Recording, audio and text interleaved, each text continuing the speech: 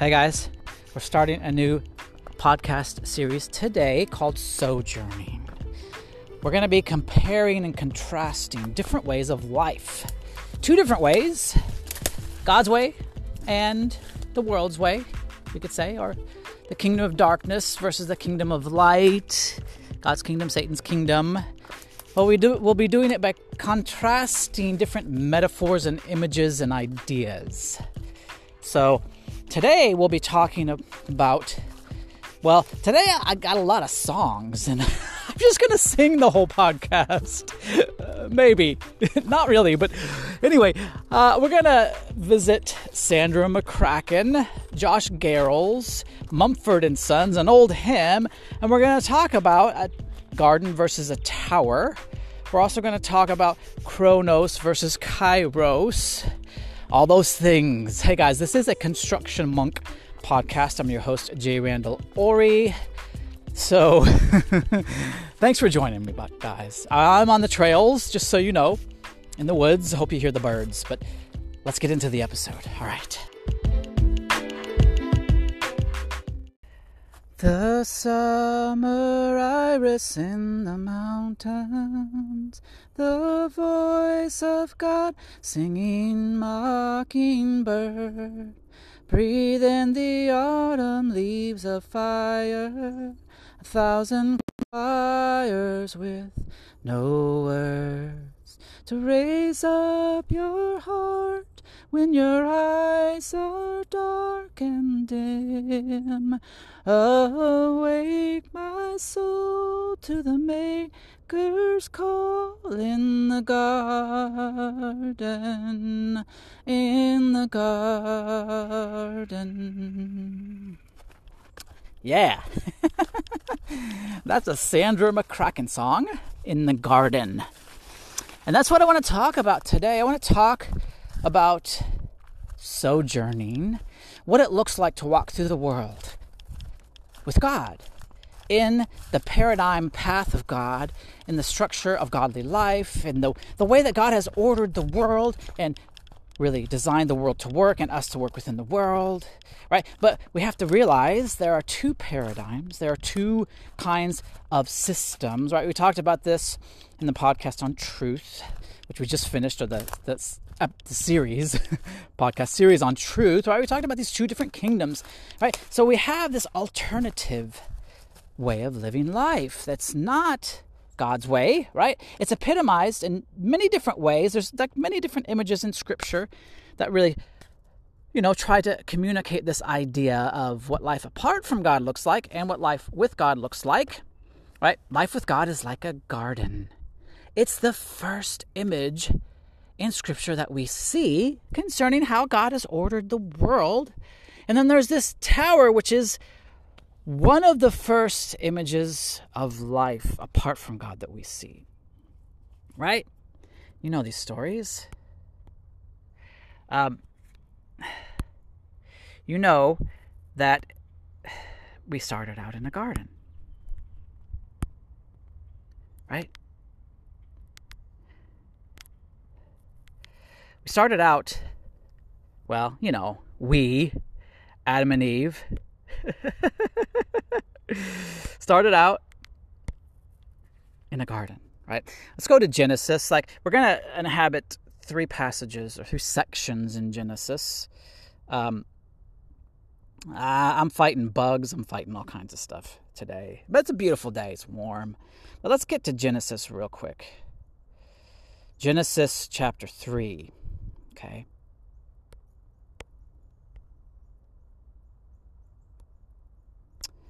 So, this is the beginning, right? This is chapter 3. It's called the fall. It says, "Now the serpent was more crafty than any of the wild animals the Lord God had made. He said to the woman, 'Did God really say you must not eat from any tree in the garden?' The woman said, yeah, that's what he said," right? So we know the fall. Backing up to chapter 2, right before that, though. It says, in verse 20, chapter 2, Adam named all the livestock. And he's seeing the animals, and they're coming in pairs, right? And then he's like, ding, ding, light bulb moment. He's like, wait a minute, I don't have a pair. And so it says in verse 20, for Adam no suitable helper was found. So the Lord caused Adam to fall into a deep sleep, and while he was sleeping, he took a rib, right, formed woman from man. In verse 23, the man said, this is now bone of my bones, flesh of my flesh. She shall be called woman, for she was taken out of man. This is why a man leaves his father and mother, is united to his wife, and they become one flesh, right?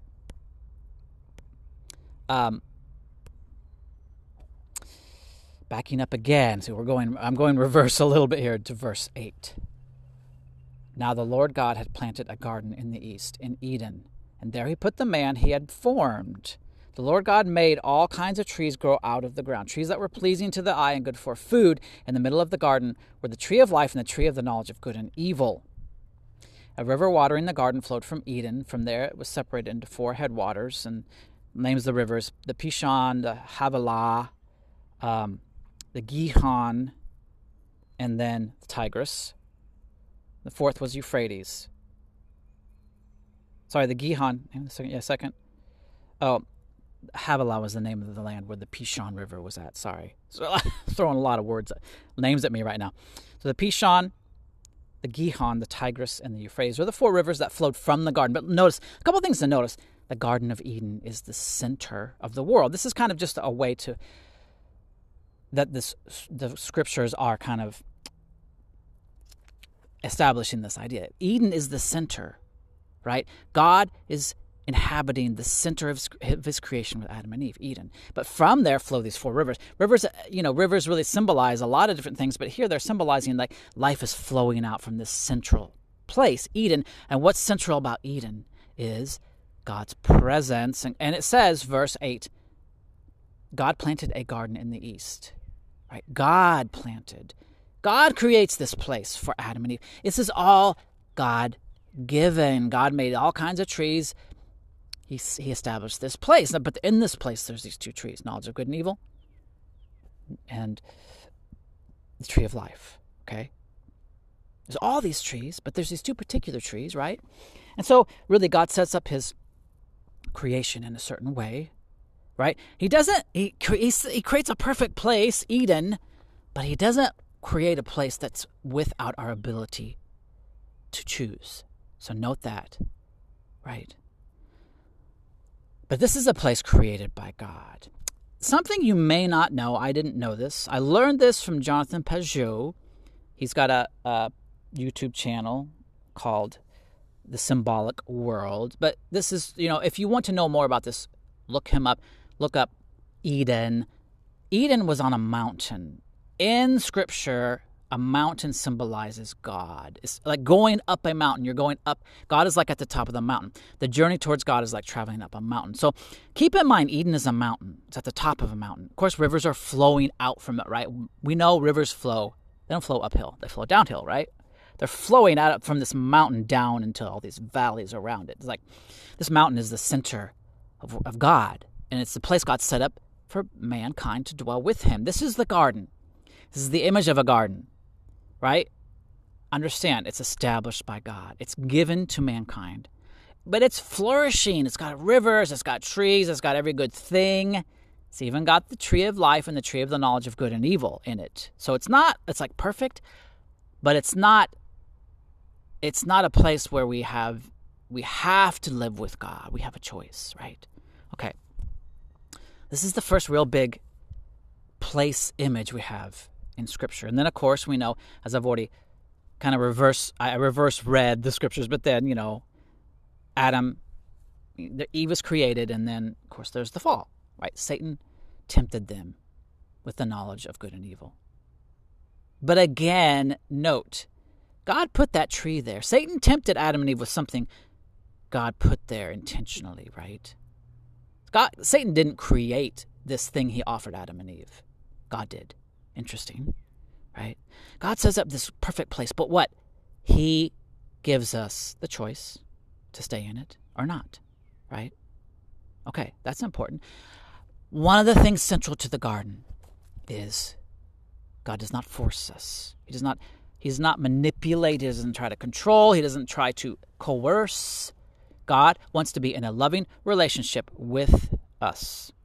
So he sets up his world in a way where we have choice. Okay? That's just right there in the story. It's so important that God establishes this idea. Hey, I will give you every perfect thing. It's given by me, but you have to choose to receive it. In the garden, this image of a garden where God creates this place perfect for us, still is this option to choose. Because that is part of the very nature of God.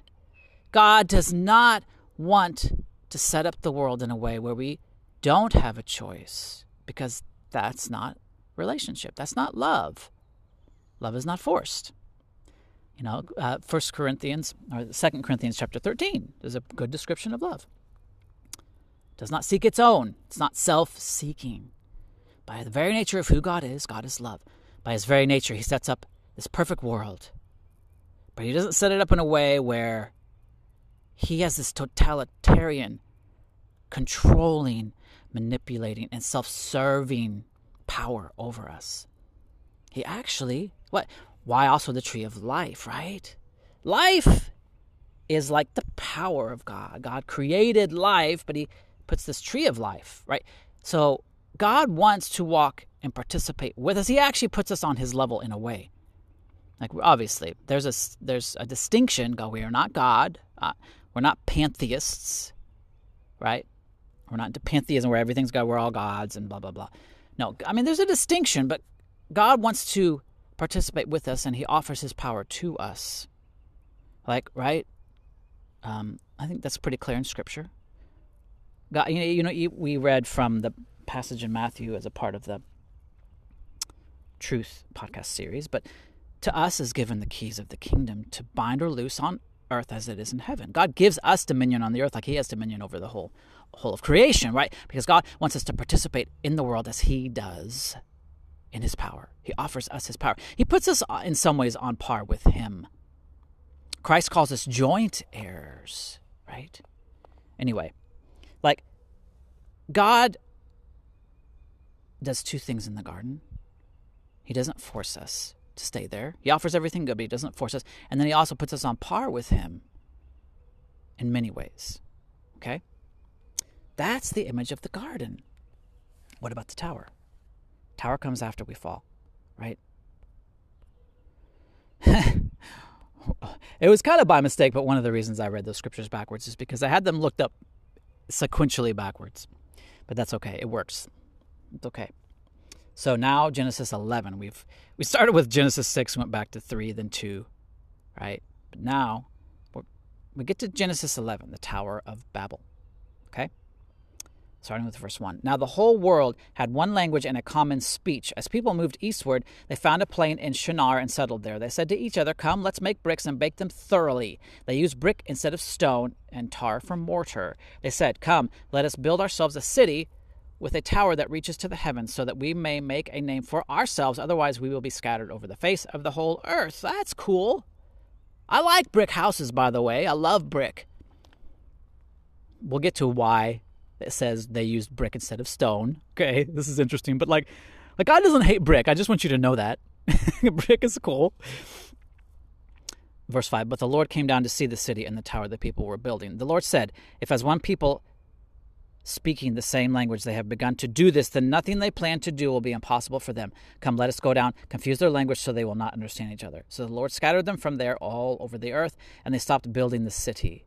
That is why it was called Babel, because there the Lord confused the language of the whole world. From there the Lord scattered them over the face of the whole earth. God does not like towers. Is that the takeaway? Kind of.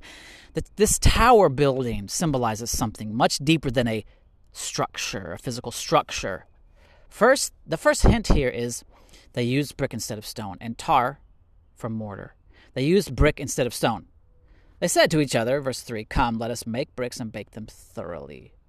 What are we talking about? We're talking about technology. I know it doesn't seem like a brick is technology to us. We're talking about technology versus nature. A stone is naturally occurring. Now you have to, to build with a stone. You can build with rough stones, My house has a stone skirt and stone chimneys, and they're field stones, right? And that they use regular mortar. A couple different things like brick versus stone, tar versus mortar. To use tar, you had to have milled. You would have to mill stones, which is technology, or you would have to bake bricks, right? Mortar, it's basically the dust of the stones kind of turned into a paste, right? And like if you notice, field stones have a lot of mortar because they're round and you can't stack them, and you can't build them up very high either. Really, structurally, they're not as sound. Bricks are flat. You can use tar. This is really about technology, industry. It's also about the mechanization of man, as Josh Garrels puts it in his song Resistance. We'll get to that maybe as a part of this conversation about the tower and how it's different than the garden. We'll bring in Josh Garrels because I like kind of some of the things he says or sings in his song Resistance. But this is what they say. Like, look, they just don't make bricks and like, let's build some brick houses. They have this technology now to make bricks. They're using brick instead of stone. Stone's naturally occurring. Stone represents more nature. Brick, man-made. It's a technology, right? And keep in mind, we've fallen, right? We have this additional knowledge of evil, not just good. You know, Adam and Eve had the knowledge of good. They didn't have the knowledge of evil before the fall. So what? They didn't really understand even their own knowledge in light of its opposite, you could say. But now mankind's fallen and they have this extra knowledge. In a lot of mythological stories, technology symbolizes rebellion against the gods. And, our modern minds are like, we have such a positive view of technology and all the good things that have come from it, and good things have come from it. But one of the things we'll talk about in this series is why is technology in general a curse? Okay. Not all technology is a curse, and it's not the technology itself necessarily, but really how it separates us from God. The tower represents a system, a way of life, a way of organizing life in opposition to God's way, right? We've talked about the garden, God at the center. It's all given, it's all natural, right? It's on a mountain. Think about this. This is pretty cool. What is a tower? It's reaching up to the heavens. What does a mountain do? Reaches up to the heavens. A tower is like a man-made mountain. What do they say in verse 4, right? They're not just building bricks or creating bricks and building a tower. What are they doing with it? Verse 4, then they said, come, let us build ourselves a city with a tower that reaches to the heavens so that we may make a name for ourselves. They're reaching up to the heavens. Now look, we hear heavens and we think just the sky. In the ancient mind, heavens represented the realm of the gods. There was the earth and there were the heavens.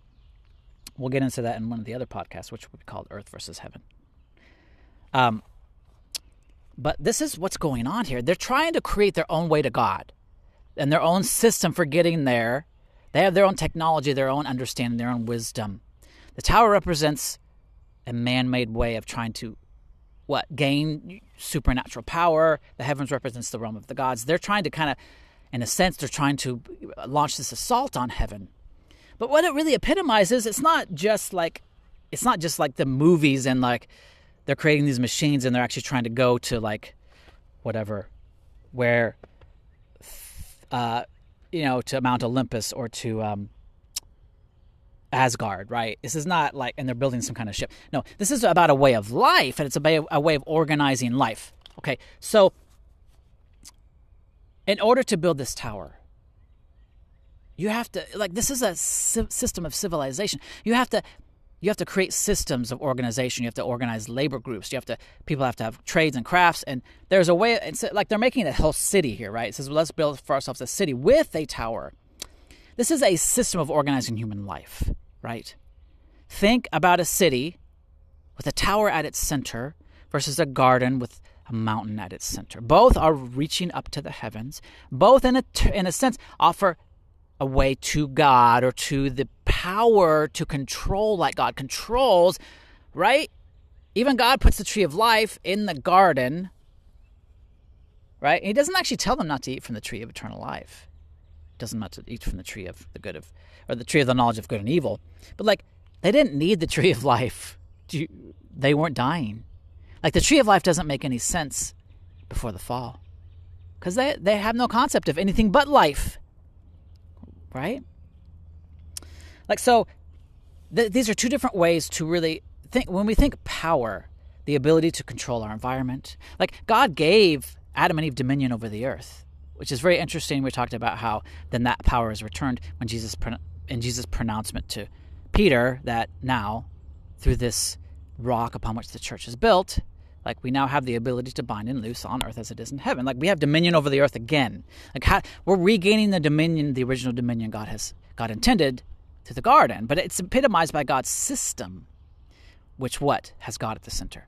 In the city, you have a system of organizing people. It has a tower, but it's reaching towards God's power, but it's not God's way to that power. It's really us being our own gods and us trying to create a way to control the whole earth in our own strength. We're creating a false system that gives us a kind of power over the earth through mechanization, through creating these systems by which we can control the earth. The city and the tower represent a way opposite to God's way of trying to live as humans in the world, trying to organize and imagine life and get to what is good. I mean, think about how we attempt to make life good for ourselves. It's technology. Technology represents how we try to subdue the earth for our own benefit. The mountain and the garden represent the way that God has organized and ordained life for our good. But guess what? It's under His control. It's given by Him. We can't get it unless it's given. God's order, the garden, represents a place where God gives us the power to have dominion over the earth, but it's God-given, and it's not really ours. We only have it in connection to God. And so really the mountain, God is at the top.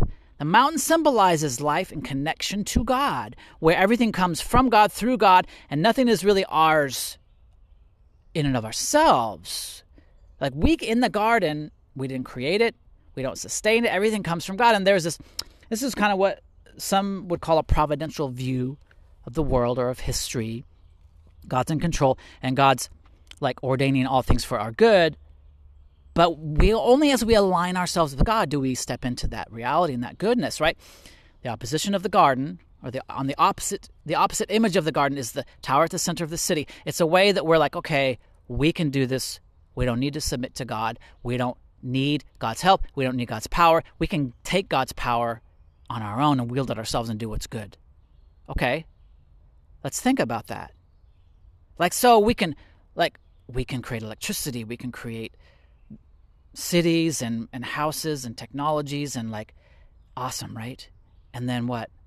We can create nuclear power plants to fuel it all. That's great. Oh, but there's a side effect to this system. Oh, there's these nuclear waste. And then what are we also doing? We're channeling people into these mechanized ways of manufacturing and producing all these things, all these amenities. Like, the cost and the side effect and the downside of this system of the tower is that we all have to really participate in a kind of living death. We have to be enslaved to a kind of system.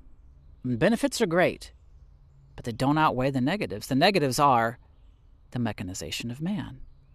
Right? We're beholden to this system. It's become our God. But it's a system that doesn't really bring life. In a way, it sustains us, but it kills us to sustain us. God's way of life just gives life. It doesn't give life and take away good things at the same time, or it doesn't require that we sacrifice some good things for other good things. It's just all good, right? It's all good all the time. I mean, I know I'm just getting into this. That's why there's at least 4 episodes in this series. We're going to continue to talk about this, but right now, I want you to understand this main thing. God's system is life to life. This other system, this tower system, is life to death. We're sacrificing things, but we don't really realize the things we've sacrificed to gain control for ourselves and gain this power of God in order to control the world for our own benefit. We don't realize that in the end, it actually kills us. It enslaves us to a system. Seems to give us good things because it does give us the ability to survive, to master creation in a way, to manipulate and have control over things, but it actually, in the end, it blows up in our faces. It promises the power of God. It promises life. It promises good things. It promises thriving. It promises surviving. It promises meeting our needs. but it takes more than it gives. Oh gosh, I'm trying to think about this. There's this phrase. There's a phrase for this kind of... It's about sustainability. There's a phrase, and I can't think of it right now. I'll have to look it up for the next podcast. But basically, there's this concept when it comes to systems. There are systems that take more than they give. And so the effort to maintain the system, even though the system seems beneficial, the effort to maintain it actually takes more and more and more. And eventually the balance between what it needs to survive and what it gives for survival, it just, eventually the deficit becomes so great that it just breaks down. And then the opposite is a system that actually gives more than it takes. And it actually, it's about sustainability, right? I'll have to look up the terms. I wish I could remember it next podcast. But this is the idea we're talking about. God's system gives life. You know, it does require things of us. It requires that we submit to God, right? He's in charge. It requires that we live in this garden mentality, not in the tower mentality. But what? It doesn't allow us to be in control. The tower in the middle of the city, right? That's the knowledge of the tree of good and evil. It's like, you can be your own gods. Well, that sounds good, doesn't it? We can be in control. We can make our own choices. We can do what we want. That's rebellion, right? We don't need God. God just wants to enslave us, right? I mean, that's in the tower in the middle of the city, the tower system.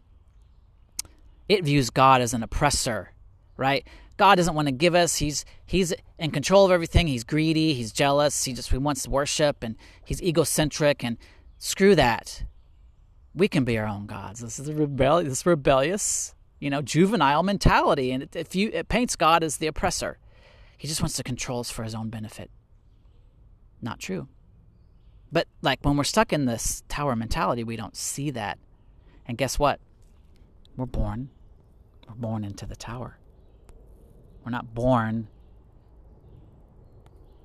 into the mountain. Okay. Here we are. It's a song by Josh Garrels. I just think he really, he's a contemplative. I just think, contemplation is really just the attempt to be more in tune with God, to live more in the garden than the tower. So let's read this song, and then I'll talk a little bit more about where we're going and why this podcast is going to be a little shorter, and why I'm actually starting to make all my podcasts a little shorter. Okay. The song's called The Resistance by Josh Garrels. I was born into a system constructed for failure. It's a sinking ship manned by drunken sailors, an escape artist behind the bars of a jailer, an asthmatic attack when we forgot the inhaler. If the shoe doesn't fit, what good is a tailor? In the midst of a crisis, please cancel the gala. Without a symphony, there's no need for a prelude to foreshadow what's to come. You see, secret committees commence their meetings to make red tape in response to simple questions. Questions threaten the perception of the beneficial systems, a pyramid scheme with its cogs and its pistons, mechanization of men making more and more live in a miserable existence. How can so few claim so many victims? And this begs the question, my rest is a weapon against the oppression of man's obsession to control things. Look at the long line of make-believe kings. The Lord of the Flies wants you to kiss his ring. Follow new rules with invisible strings, become a puppet in the diabolical scheme. How do good men become a part of the regime? They don't believe in resistance. Okay? He's pointing to some really key things. I was born into a system constructed for failure. We're born into the system of a tower at the middle of a city. It's all we know, right? Like I said earlier, Adam and Eve didn't know the difference between good and evil. They just knew good, but they didn't know really good in light of its opposite. So kind of hard when you only know the one thing, right? We're on the opposite end. We don't really know what goodness is. We don't really know what God's system is like. We're born into the opposite system. We don't know what it's like to live in a garden with the mountain where God is at the center. We're born into the wrong system. This is what Garrels is saying. He's saying, and he kind of describes this system. He's using some nice poetic words. It's a poem type, / rap. It's a pyramid scheme is what he says. It's secret committees and, simple questions, red tape to simple questions. Like it's like there's a system designed to be really complex for the purpose of keeping us enslaved. But the system doesn't want us to see we're enslaved. It wants to enslave us in the name of freedom. It wants to bring us to death in the name of life. Right? It's a system meant to trick us, to make us think we can get to God. We can make those bricks.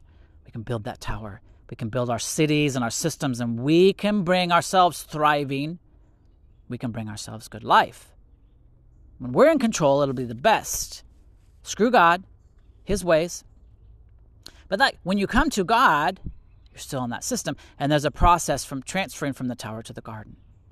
Like, we're talking about sojourning. We're talking about trying to walk through the world as God walks through the world. But you got to understand, you've been taught to walk through the world apart from God. When you become a Christian, what you're saying is, now, God, I'm entering a process where you begin to teach me how to live like you want me to live. Now there's a process of being transferred from this one system to the other, from the tower to the garden.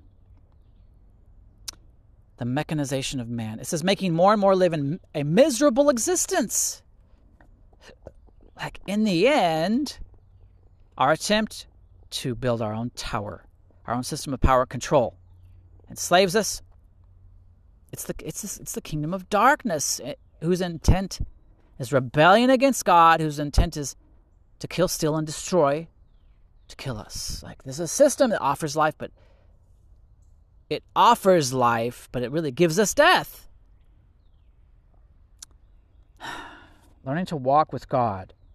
The first thing we have to recognize is that we don't know how. And what we're going to do often is bring our current systems into the paradigm of our ideas of God. And we're going to we're just going to think God's just another kind of tower in a city. Mechanized, controlling, tight, totalitarian, right? So we really need to start to understand these two systems, the tower and the garden, city and a mountain, how different they are. One, the city. Think about cities, streets and blocks, and it's like boxes upon boxes upon boxes. It's so tight. I'm in nature. There's not a square in this place. Nothing. It's all like broken lines and round and curvy, and it's just God's system. God's system is not tight boxes within boxes and control upon control upon control. Life on the mountain. But it seems more scary because it's not in our control. Like, city feels like, there's these systems and everything works, and we have all these systems of control and survival, and but it's killing us. We don't see it.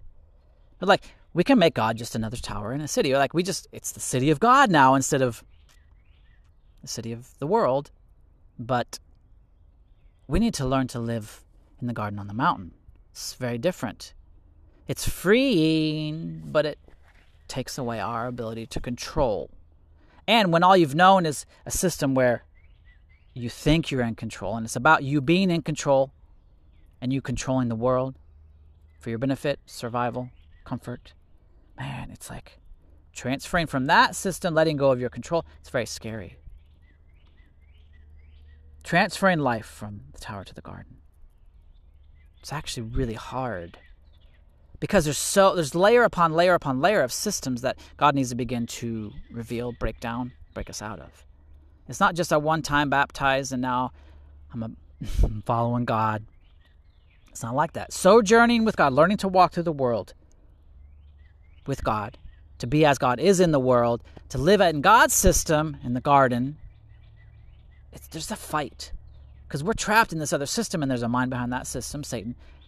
And you're a Christian now, but you're actually just because you become a Christian doesn't mean you're not in that system anymore.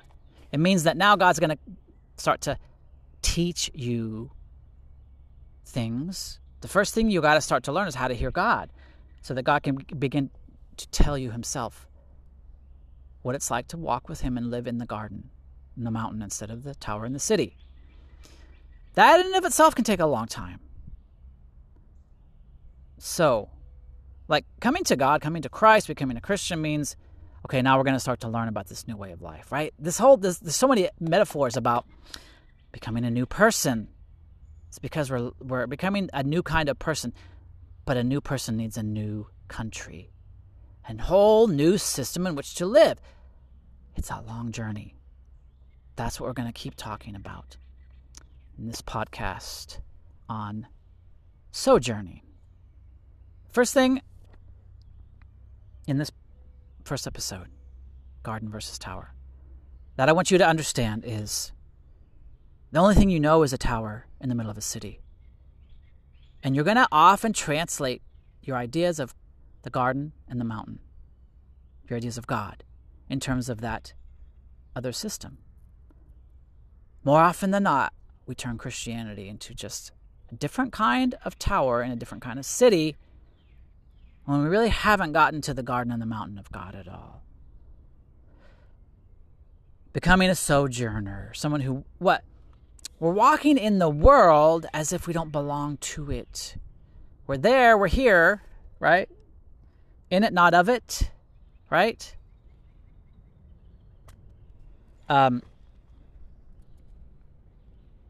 That's the journey. So sojourning means our home is somewhere else. We don't belong to this world and its system. So we're strangers in a foreign land, right? It's not that God's not here and his kingdom isn't coming. It's that the whole world has been remade in a way according to this other system, the tower and the city.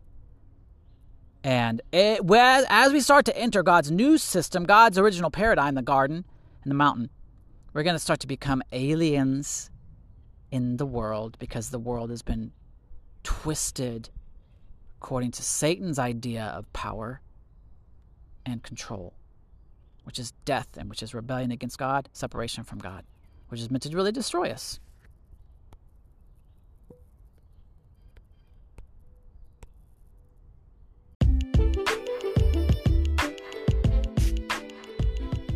Okay, I didn't get to everything I wanted, but as I said, I'm trying to kind of take a breath, slow down. I'm an ADD kid, I'm an ADHD kid, and so my mind's a mile a minute, and I can jam-pack these podcasts with a lot of information, and I can just get deep in the weeds really quick. I'm trying to slow down and take a more calm, patient approach. That's what I'm doing, starting with this podcast, Sojourning. We just talked about a garden versus a tower. We'll continue to play with those images. There's more things I intended to introduce in this first episode, but hey, you know what? We'll take our time.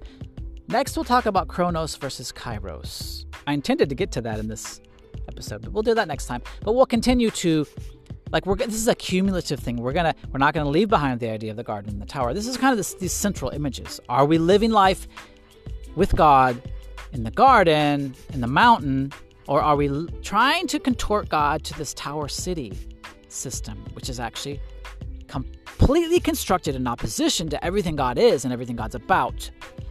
And next time we'll talk about our concepts of time itself. This is so important. This is one of the key differences between God and his system and Satan and his, is how we think of time and how we are either captivated and enslaved to time or freed from time completely. It's pretty cool. All right, guys. This has been a Construction Monk podcast. I'm your host, J. Randall Ore. Thanks for paying attention, guys. I think this is going to be really good. I really hope that we can kind of slow down and start to really think about the kind of life we're living and which system we're more a part of. And like I said, remember, we're transferring from one to the other. So you're going to be in between, right? But the goal isn't that you're completely just yanked out of this old system into God's. That's where we want to get eventually. But in this life, we'll always be in the process of being transferred from the tower to the garden. But the goal is that we are becoming less and less and less enslaved in that old system and more and more alive in God's new system. It's a process. We don't measure it by am I in or out. We measure it by am I growing less out of that old system, more into God's. And so when you start out, you're 0. It's 0, 100. 0 in God, 100 in the other, even though you're Christian. And so like then it may be 10-90 and then 20-80, right? So it's a progression and there's a spectrum. But the point is, are we progressing out of the old into the new? It's not a one-time thing. All right. This has been a Construction Monk podcast. I'm your host, J. Randall Ori, and catch the next one. It'll be good. Bye.